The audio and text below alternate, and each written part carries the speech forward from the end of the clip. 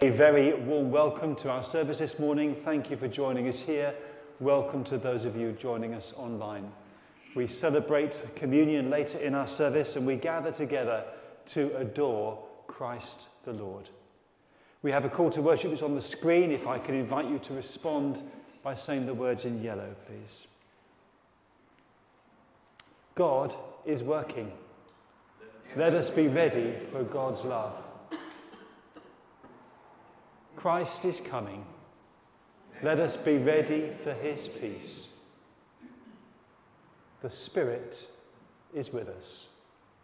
Let us be ready for all that God has planned for us today. God knows what's in store for you today. He knows the intentions he has towards you today. Lord, may we be ready to recognize and welcome your working in us, through us, and among us. Amen. Hark the glad sound, the Saviour comes. Let's stand and sing this together. Hark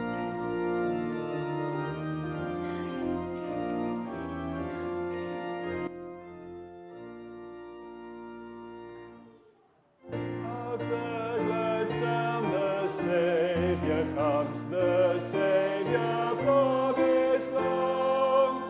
Let every heart prepare a throne, and every voice a song. He comes the prisoners to release, in Satan's bondage held.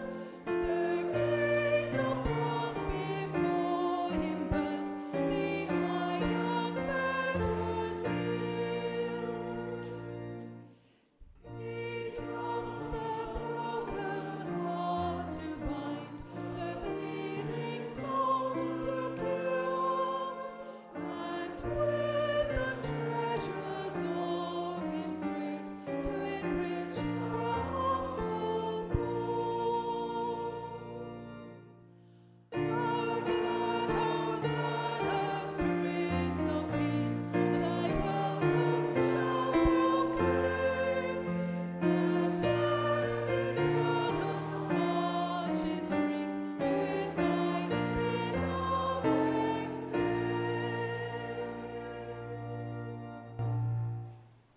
Can I invite you to be seated, please? Our first reading is from Isaiah chapter 6.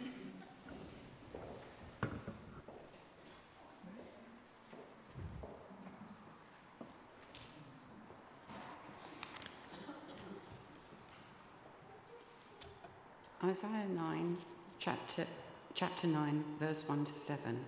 64 is the first one. You've got the other one.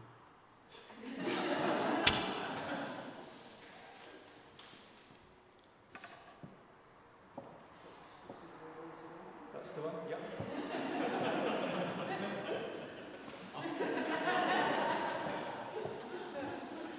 That's a relief. So sorry about that. Isaiah 64, verses 1 to 9. Oh, that you would rend the heavens and come down, that the mountains would tremble before you. And when fire sets twigs ablaze and causes water to boil, come down to make your name known to your enemies and cause the nations to quake before you. For when you did awesome things that we did not expect, you came down, and the mountains trembled before you. Since ancient times no one has heard, no ear has perceived, no eye has seen any God besides you, who acts on behalf of those who wait for him. You come to the help of those who gladly do right, who remember your ways. But when we continued to sin against them, you were angry.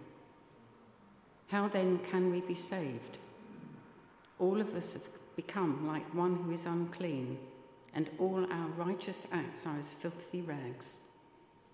We all shrivel up like a leaf, and like the wind our sins sweep us away. No one calls on your name or strives to lay hold of you. For you have hidden your face from us and made us waste away because of our sins. Yet, O Lord, you are our Father. We are the clay, you are the potter. We are all the work of your hand. Do not be angry beyond measure. O Lord, do not remember our sins forever. O look upon us, we pray, for we are all your people.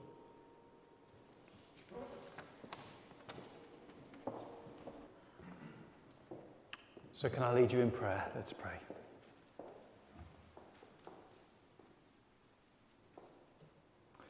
Lord, thank you that in Jesus you don't hide your face from us, but you turn your face towards us in grace. And you come to us not just as our Lord, but as our Saviour. Prepare us then this morning to meet you, to receive you, to welcome you. We look at the kind of people that we are, and we're conscious of how we must appear in your eyes. Many of us are wearing garments of sorrow and affliction. Life has been tough for us this week, and we've carried heavy burdens.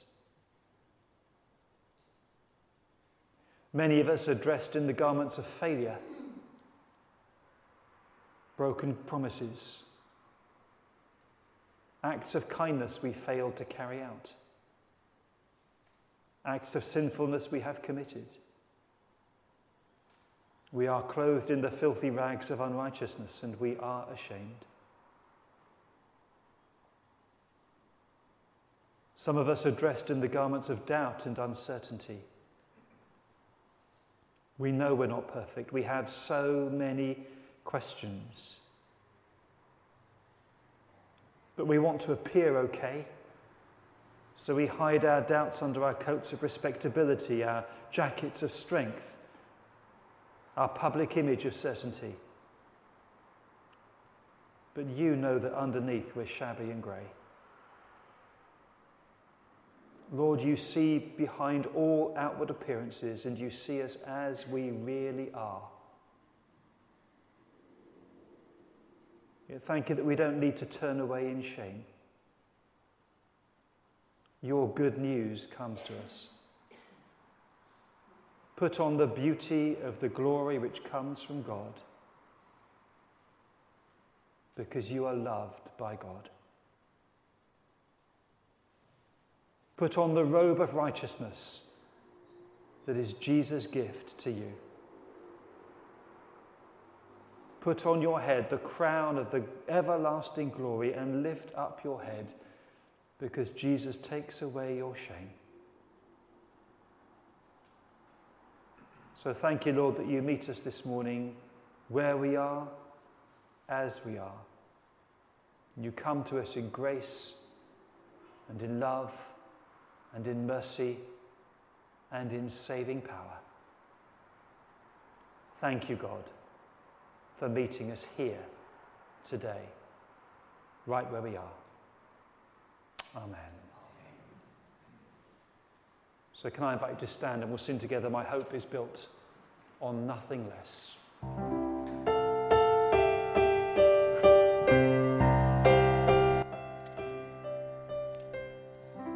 My hope is built on nothing less than Jesus' blood and righteousness. I dare not trust the sweetest frame, but wholly trust in Jesus' name. Christ alone, cornerstone, weak made strong in the Savior's love. Through the storm, He is Lord, Lord of all.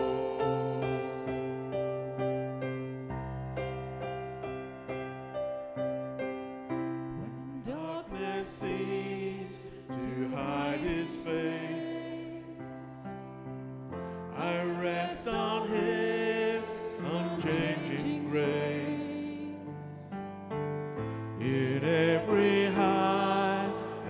stormy gale. My anchor holds within the veil. Christ alone, cornerstone, weak made strong in the Savior's love. Through the storm, He is Lord, Lord of all.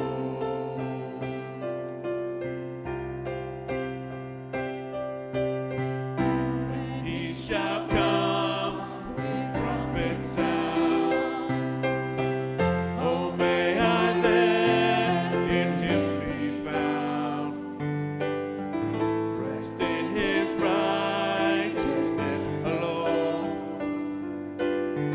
Faultless I stand before the throne. Christ alone, cornerstone, weak made strong in the Savior's love. Through the storm, He is Lord, Lord of all.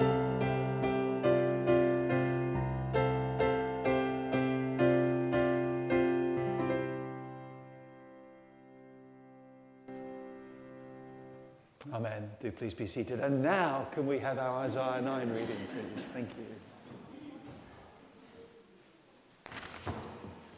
Second reading is from Isaiah 9, verses 1 to 7. Nevertheless, there will be no more gloom for those who were in distress. In the past, He humbled the land of Zebulun and the land of Naphtali. But in the future, He will honour Galilee of the Gentiles by the way of the sea along the Jordan. The people walking in darkness have seen a great light. On those living on the land of the shadow of death, a light has dawned. You have enlarged the nation and increased their joy. They rejoice before you as people rejoice at the harvest, as men rejoice when dividing the plunder. For as in the day of Midian's defeat, you have shattered the yoke that burdens them, the bar across their shoulders, the rod of their oppressor. Every warrior's boot used in battle and every garment rolled in blood will be destined for burning, will be fuel for the fire. For to us a child is born, to us a son is given, and the government will be on his shoulders, and he will be called Wonderful Counselor, Mighty God, Everlasting Father, Prince of Peace. Of the increase of his government and peace there will be no end. He will reign on David's throne and over his kingdom, establishing and upholding it with justice and righteousness from that time on and forever. The zeal of the Lord Almighty will accomplish this. Amen.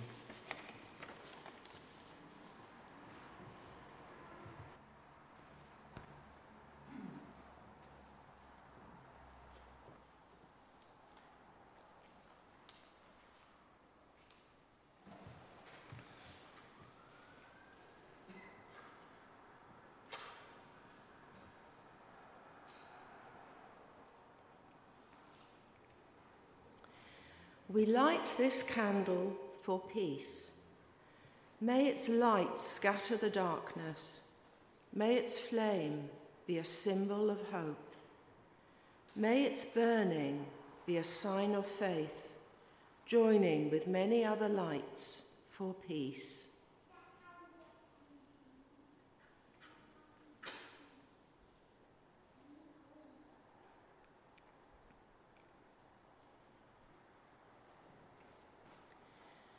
We light this candle for peace.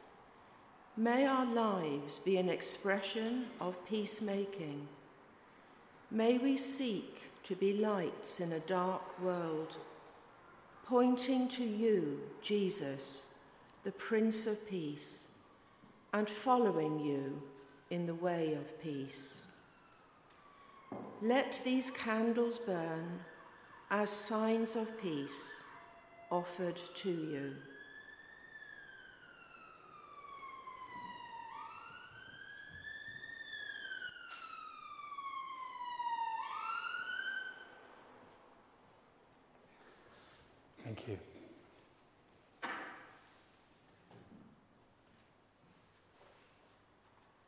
Christ is the Prince of Peace. He gives his peace to our hearts. He sends us out into the world as people of peace, to carry that peace with us, to share it with others. It's not a one-off peace, it's a peace that is renewed to us each and every day. So today for you, the peace of God is new, and it is now. It is God's gift to us in Christ. Let's stand and sing together, Love of God Revealed in Wonder.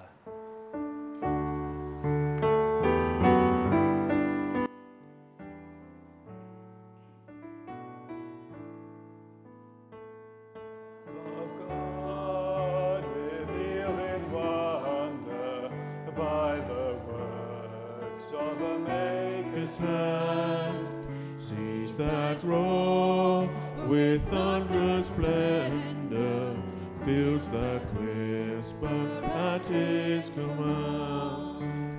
All the joys of love we cherish are God's gracious sign. We are children of his promise, heirs of mercy and grace divine.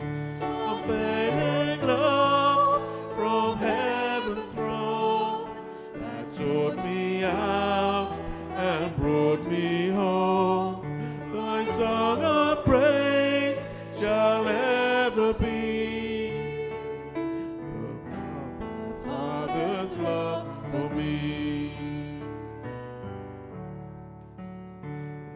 Of God revealed in frailty through the gift of a servant king. Joy of heaven robed in humility, Prince of peace crowned with suffering.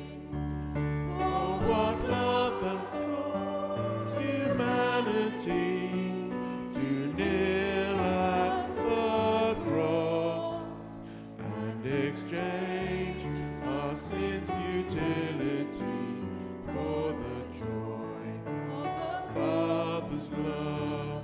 Unfailing love from heaven's throne that sought me out and brought me home.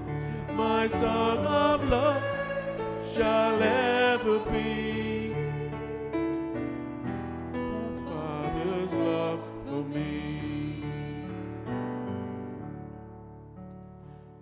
Love of God, what priceless treasure over all this world affords, to be his and his forever is my glory and my reward. May this love beyond all knowing so capture my soul that I'm filled to overflowing with a passion for him alone. Unfailing love from heaven's throne that sought me out and brought me home. My song of praise shall ever be Father's love for me.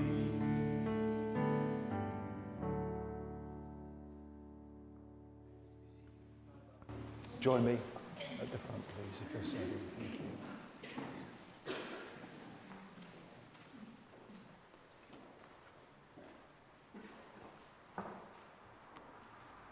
So listen, here is good news. God loved the world. God loved you so much that he gave his one and only Son, that whoever believes in him might not perish, but have everlasting life. This is the table, not of the church, but of the Lord. It's made ready for those who love him and who want to love him more. So come, you who have much faith and you who have little. You who've been here often and you who haven't been for a long time. You who've tried to follow and you who have tried and failed. Come, because it's not me inviting you, it's the Lord. And it's his will that those who want to do so should meet him here. On the night in which Jesus was betrayed, he sat at supper with his disciples. And while they were eating, he took a piece of bread, said a blessing, and gave it to them with the words, "This is my body. It's broken for you. Do this to remember me."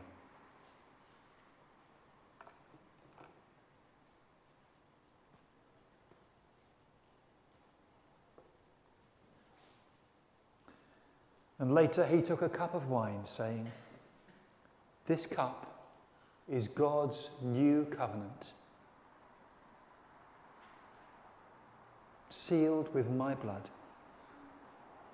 Drink from it, all of you, to remember me." So now, following Jesus' example and his command, we take this bread and this cup, the ordinary things of this world, which Christ has made special. And as he said a prayer before showing them, let us pray now as well. Let's pray.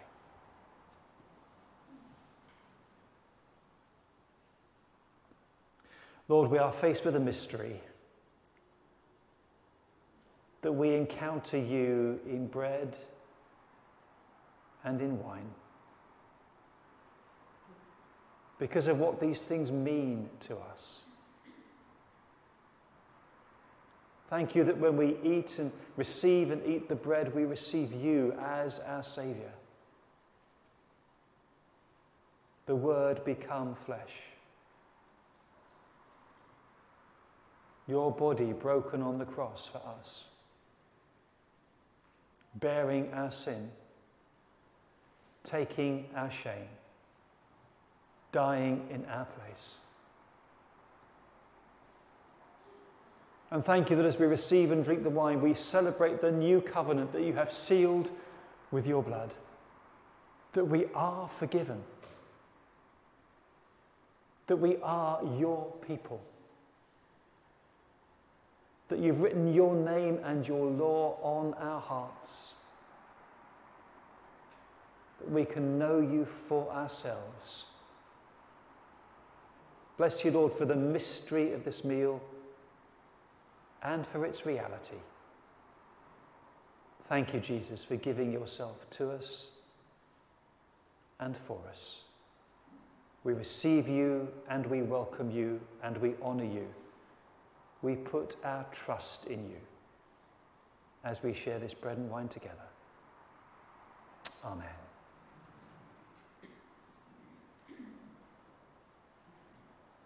Body of Christ was given for you. Can I invite you to stay seated, and the deacons will serve you, and we eat the bread as we receive it as a sign of our faith and trust in Christ. The disciples had eaten, Jesus shared the cup with them. We do so now. This cup is the new covenant in the blood of Christ, the covenant made between God and you. The blood of Christ was shed upon the cross. Sealing God's side of the covenant, we drink the wine as a way of saying, yes, Lord, I bind myself to you today through the gift of your Son. So we keep the cups so that we can drink together as a sign of our fellowship in Christ.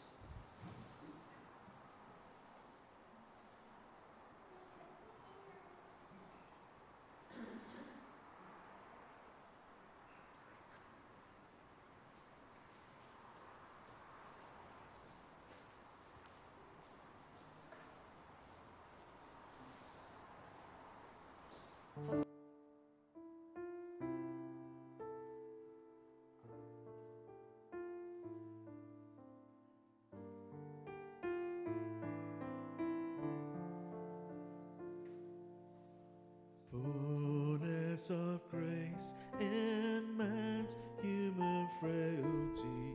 This is the wonder of Jesus. Laying aside his power and glory, humbly he entered our world. Chose the path of meanest worth, scandal of a virgin's birth. Born in a stable, cold and rejected, here lies the hope of the world. Fullness of grace, the love of the Father, shone in the face of Jesus, stooping to bear the weight of humanity, walking the Calvary road. Christ the Holy Innocent took our sin and punishment. Fullness of God, despised and rejected, crushed for the sins of the world. Fullness of hope in Christ we had longed for, promise of God in Jesus. Through his obedience we are forgiven, opening the floodgates of heaven. All our hopes and dreams we bring gladly as an offering. Fullness of life and joy unspeakable, God's gift of love to the world.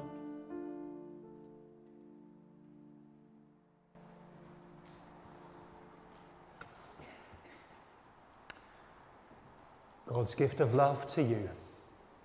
Thank you, Lord, for giving your Son to us and for us. Amen.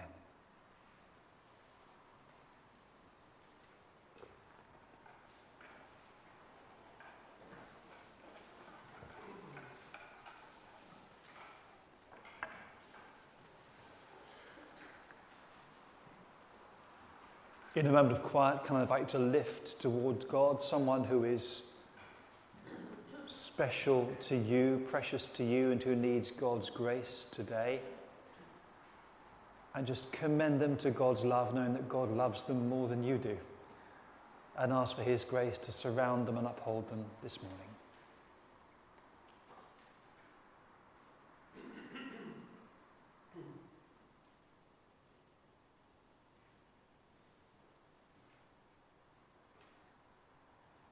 Lord, those we've remembered before you, be with them, protect them, be their Saviour, we pray. In Jesus' name, amen.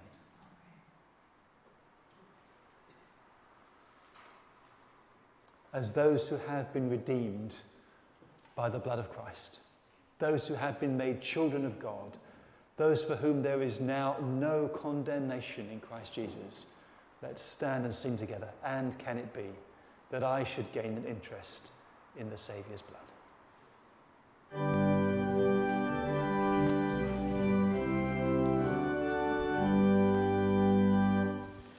And can it be that I should gain an interest in the Saviour's blood? Died he for me, who caused his pain, for me, who him to death pursued. Amazing love, how can it be that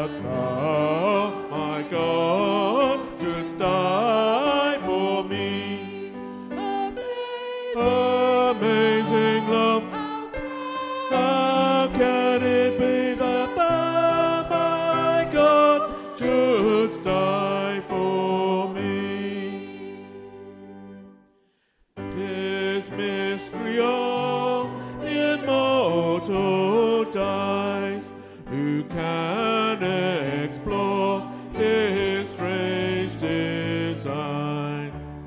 In vain the firstborn seraph tries to sound the depth of love divine.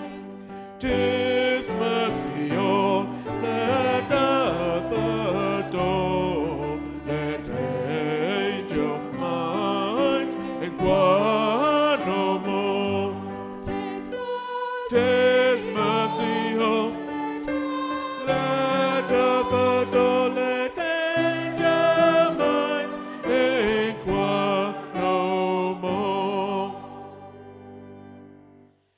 He left his Father's throne above, so free, so infinite his grace, emptied himself of all but love, and bled for Adam's helpless race. 'Tis mercy all immense and free, for oh my God, it found out me. 'Tis mercy all immense and free, for oh my God, it found out me. Long my imprisoned spirit lay, fast bound in sin and dangerous night. Mine eye diffused a quickening ray, I woke the dungeon flamed with light. My chains fell off, my heart was free. I rose when forth and followed thee. My chains fell off, my heart was free. I rose when forth and followed thee. No condemnation now I dread, Jesus and all in him is mine. Alive in him, my living end, and clothed in righteousness divine. Lord, I approach the eternal throne, and claim the crown through Christ my Lord. Lord, I approach the eternal throne, and claim the crown through Christ my own. Amen. Do please be seated. Let's pray. Lord Jesus, thank you that we can approach your throne of grace with confidence. Confidence that we will receive mercy and find grace to help us in our time of need. And so we come to you, the Prince of Peace, and pray for our world in its need. As we look with your eyes of compassion, we commend to you those parts of our world where there is warfare and bloodshed, where millions are hungry, where refugees have no place to call home, the victims of natural disasters, thinking particularly this morning of those affected by the volcano in Indonesia. So many cruel and needless deaths. We've reflected today on our inhumanity to each other and to children. The violence, the heartbreak, the hopelessness. Lord, this world desperately needs your peace. Thank you for the promise of the new age where there will be peace, where people will be free from fear and want, where there'll be no more pain or tears. Thank you for the promise of the coming of your kingdom. But bring your peace today to your world, we pray. And bring your peace to us. Enable us in a changing and uncertain time to base our lives on you and to find your peace in our souls.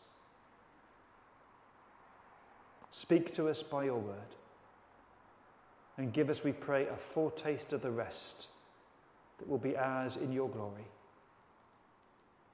We cast our cares and the tumults of this life upon you, knowing that you care for us. May we know your peace. We pray in Jesus' name. Amen.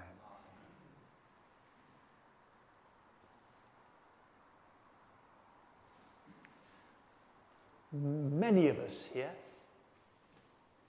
I won't say most of us, but many of us here are old enough to remember a time before computers ruled the world.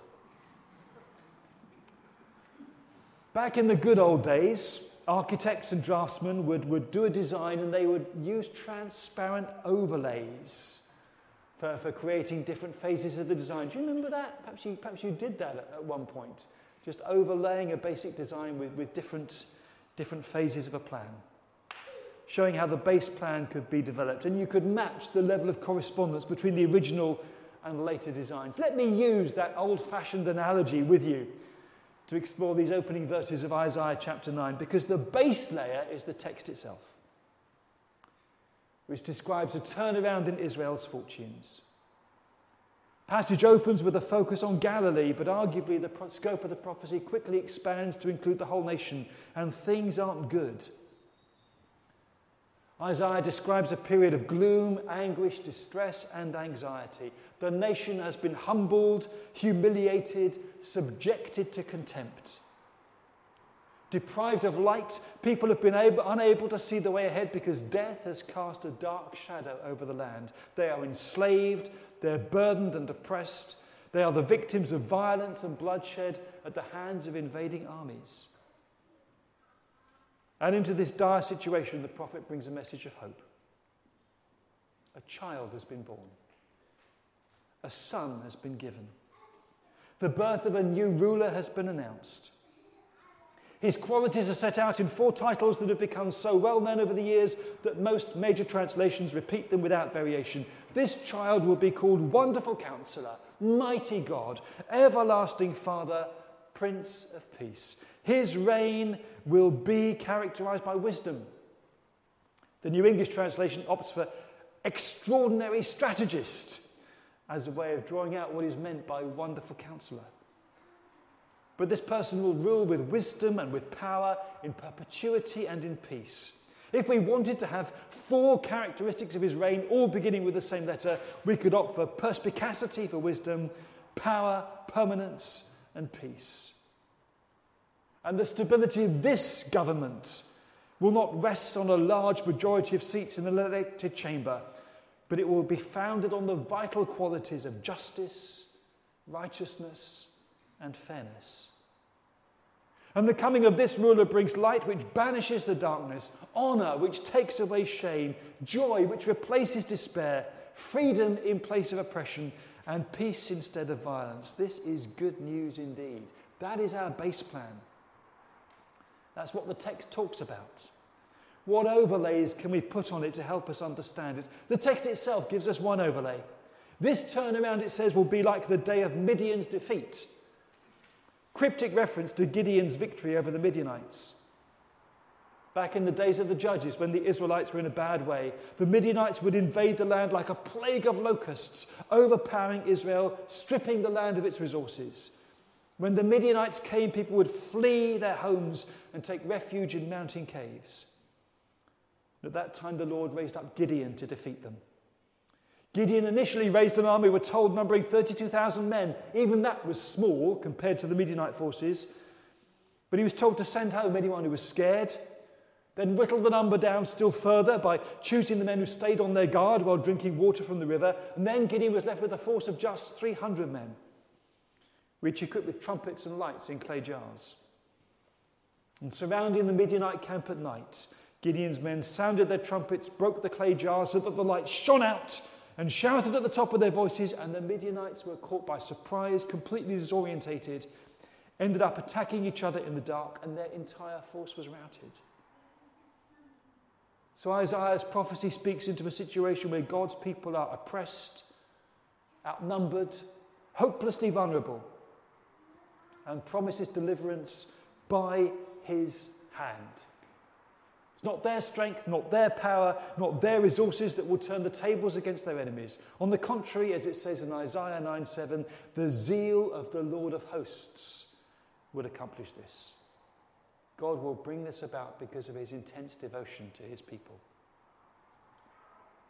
Let's put a second overlay in place now. What might this text have meant in Isaiah's own day? The reference to the distress experienced by the land of Zebulun and Naphtali is significant for this period, since they're in the northern kingdom, and it was in Isaiah's time that the northern kingdom was conquered. The population forcibly taken into exile. These are the people who walked in darkness. And the reference to a child being born, a son being given, also has relevance to this period, because in Isaiah 7 we find that well-known prophecy that a maiden is pregnant and will give birth to a son who will be called Emmanuel, which means God with us. And that prophecy was originally given by Isaiah to King Ahaz of Judah, because the northern kingdom of Israel was threatening to invade, to the terror of the young and inexperienced king. And the original prophecy was that when this child was born, and while that child was still a young boy, the threat from the north would be neutralized. Between the birth of the child and the time when the child was weaned, the threat would go. So does Isaiah 9, with its declaration of the birth of a new king, celebrate one way in which this prophecy of fulfillment found some historical fulfillment in the prophet's own lifetime? Isaiah 7 foretells the birth. Isaiah 9 says, now this child has been born. Now a son has been given to us. This is the time when we will experience deliverance. People wonder whether this could be about the birth of a son and heir to King Ahaz. Hezekiah was his son, and the timing of Hezekiah's birth is a bit of a conundrum. But it would be true to say that he was one of Judah's best kings. It was during his reign that the Assyrian army swept into the land of Judah and camped outside the gates of Jerusalem, but the city was miraculously delivered. The Assyrian army was decimated overnight by an attack of the plague. 185,000 of them died. Sennacherib, the king of Assyria, went home and was assassinated by his sons.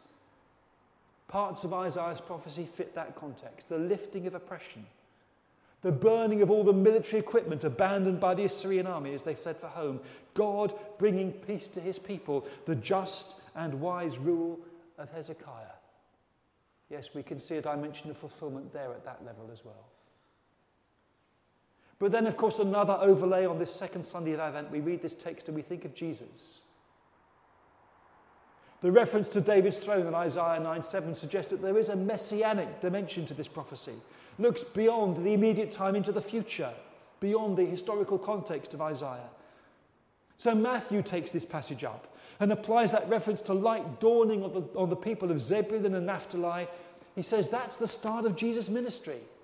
He comes bringing that light into the land of darkness as he comes calling on people to turn back to God, because the kingdom of heaven is at hand. This is the kingdom that Jesus brings, that's characterized by righteousness and justice and peace. And we, of course, are inclined to see that reference to a child being born for us, a son given to us, as a reference to Jesus' birth. That moment when God entered the world miraculously as a newborn baby. And that helps us make sense of some of the titles given to this baby king, titles which seem quite inappropriate for a human ruler. Okay, we may say a newborn baby will grow up to be the Prince of Peace. He may become a wonderful counselor because of the wisdom he has. But what kind of baby do you give the name Mighty God to? Or Everlasting Father, which again is surely a name for God himself. When a baby is given those kind of titles, you start to ask yourself, what kind of baby is this then? And for us, that question is answered when we look at Jesus, the miraculous birth of Jesus as God incarnate, the paradox of God in human form. For us, it is Jesus who is the wonderful counselor. He is indeed the mighty God. He is indeed the Prince of Peace. We might scratch our heads about calling Jesus the everlasting Father because we're good Trinitarians and we don't want to muddle the members of the Trinity up. But it's a divine title. And we can say, yes, this is a name of God given to Jesus, who is God born for us, God incarnate. In Jesus, God himself has come to us. So yes, we see clearly the overlay of Jesus making sense of this prophecy. And what about us? The final overlay on the base text. What does this passage have to say to us as we face the threat of everything closing down again, perhaps, in the face of a new variant strain of COVID? We know what it's been like to live under the shadow of death. In terms of mental health, many of us have known gloom, anguish, and darkness. When we look at the state of our country, the state of the world, we may feel there is little cause for celebration. Some of us are exhausted and debilitated by the pressures of working through the past 2 years with no prospect of a let-up in the future. And with spiralling inflation and chronic supply issues and a lack of skilled labour, we can only see things getting worse. It's easy to feel overwhelmed by this. And while we're not threatened by an invading enemy power, Marion reminded us last week of the knife culture which is taking lives. We've had horrific reports this week of a child being tortured to death in his parents' home. We've seen shootings in America. We see violence stalking our world. And yet, despite that, this Advent, we want to say, to us a child is born. To us a son is given. The government will be on his shoulders. And he will reign with justice and righteousness forever. So in our present distress and pressure and anguish, we look back to the birth of Jesus and say, yes, that has happened. God has not abandoned us. And we hold on to that. This is not a God-forsaken world, because Jesus was born in fulfillment of Isaiah's prophecy. And we look forward to the day when every knee will bow and every tongue will confess that Jesus Christ is Lord. And the darkness of death is finally abolished forever. And he brings in his reign characterized by freedom, joy, righteousness, justice, and peace. And as we look back and as we look forward, how do we live now? Do we succumb to the pressures that surround us, the stresses, strains, and anxieties that they cause? Do we allow the prevailing darkness to invade our hearts and minds? Or do we take our bearings from Jesus, the Prince of Peace, and ask him to rule in our hearts and minds here and now? If we do that, if we allow the Prince of Peace to set up his kingdom in our hearts, then there we find a reservoir of peace that we can draw on at all times. And if we do that, then even as we walk through dark days, we have his light shining in our hearts. And whatever may happen around us, we know we have the honour of being God's children. So in the midst of adversity, we can seek out joy. We can put him in charge of our priorities rather than being driven by other people's unreasonable expectations. Rather than just shrugging our shoulders and succumbing to despair, we look and pray for his justice and righteousness, and we work for that to come. In these dark and difficult days, we ask the Prince of Peace to reign in our hearts, to govern who we are and how we live. And if we do that, then by his grace, he gives us the resources we need to keep calm and carry on. He is the wonderful counselor. He is the mighty God. He is the everlasting Father. He is the Prince of Peace. Who better to have in your corner at this time? And if you've not already asked him into your heart to bring his kingdom of peace into your life, can I invite you to do that today? Because the Prince of Peace was born for you. Amen. Let's close by singing together, Look to the Skies. There's a celebration.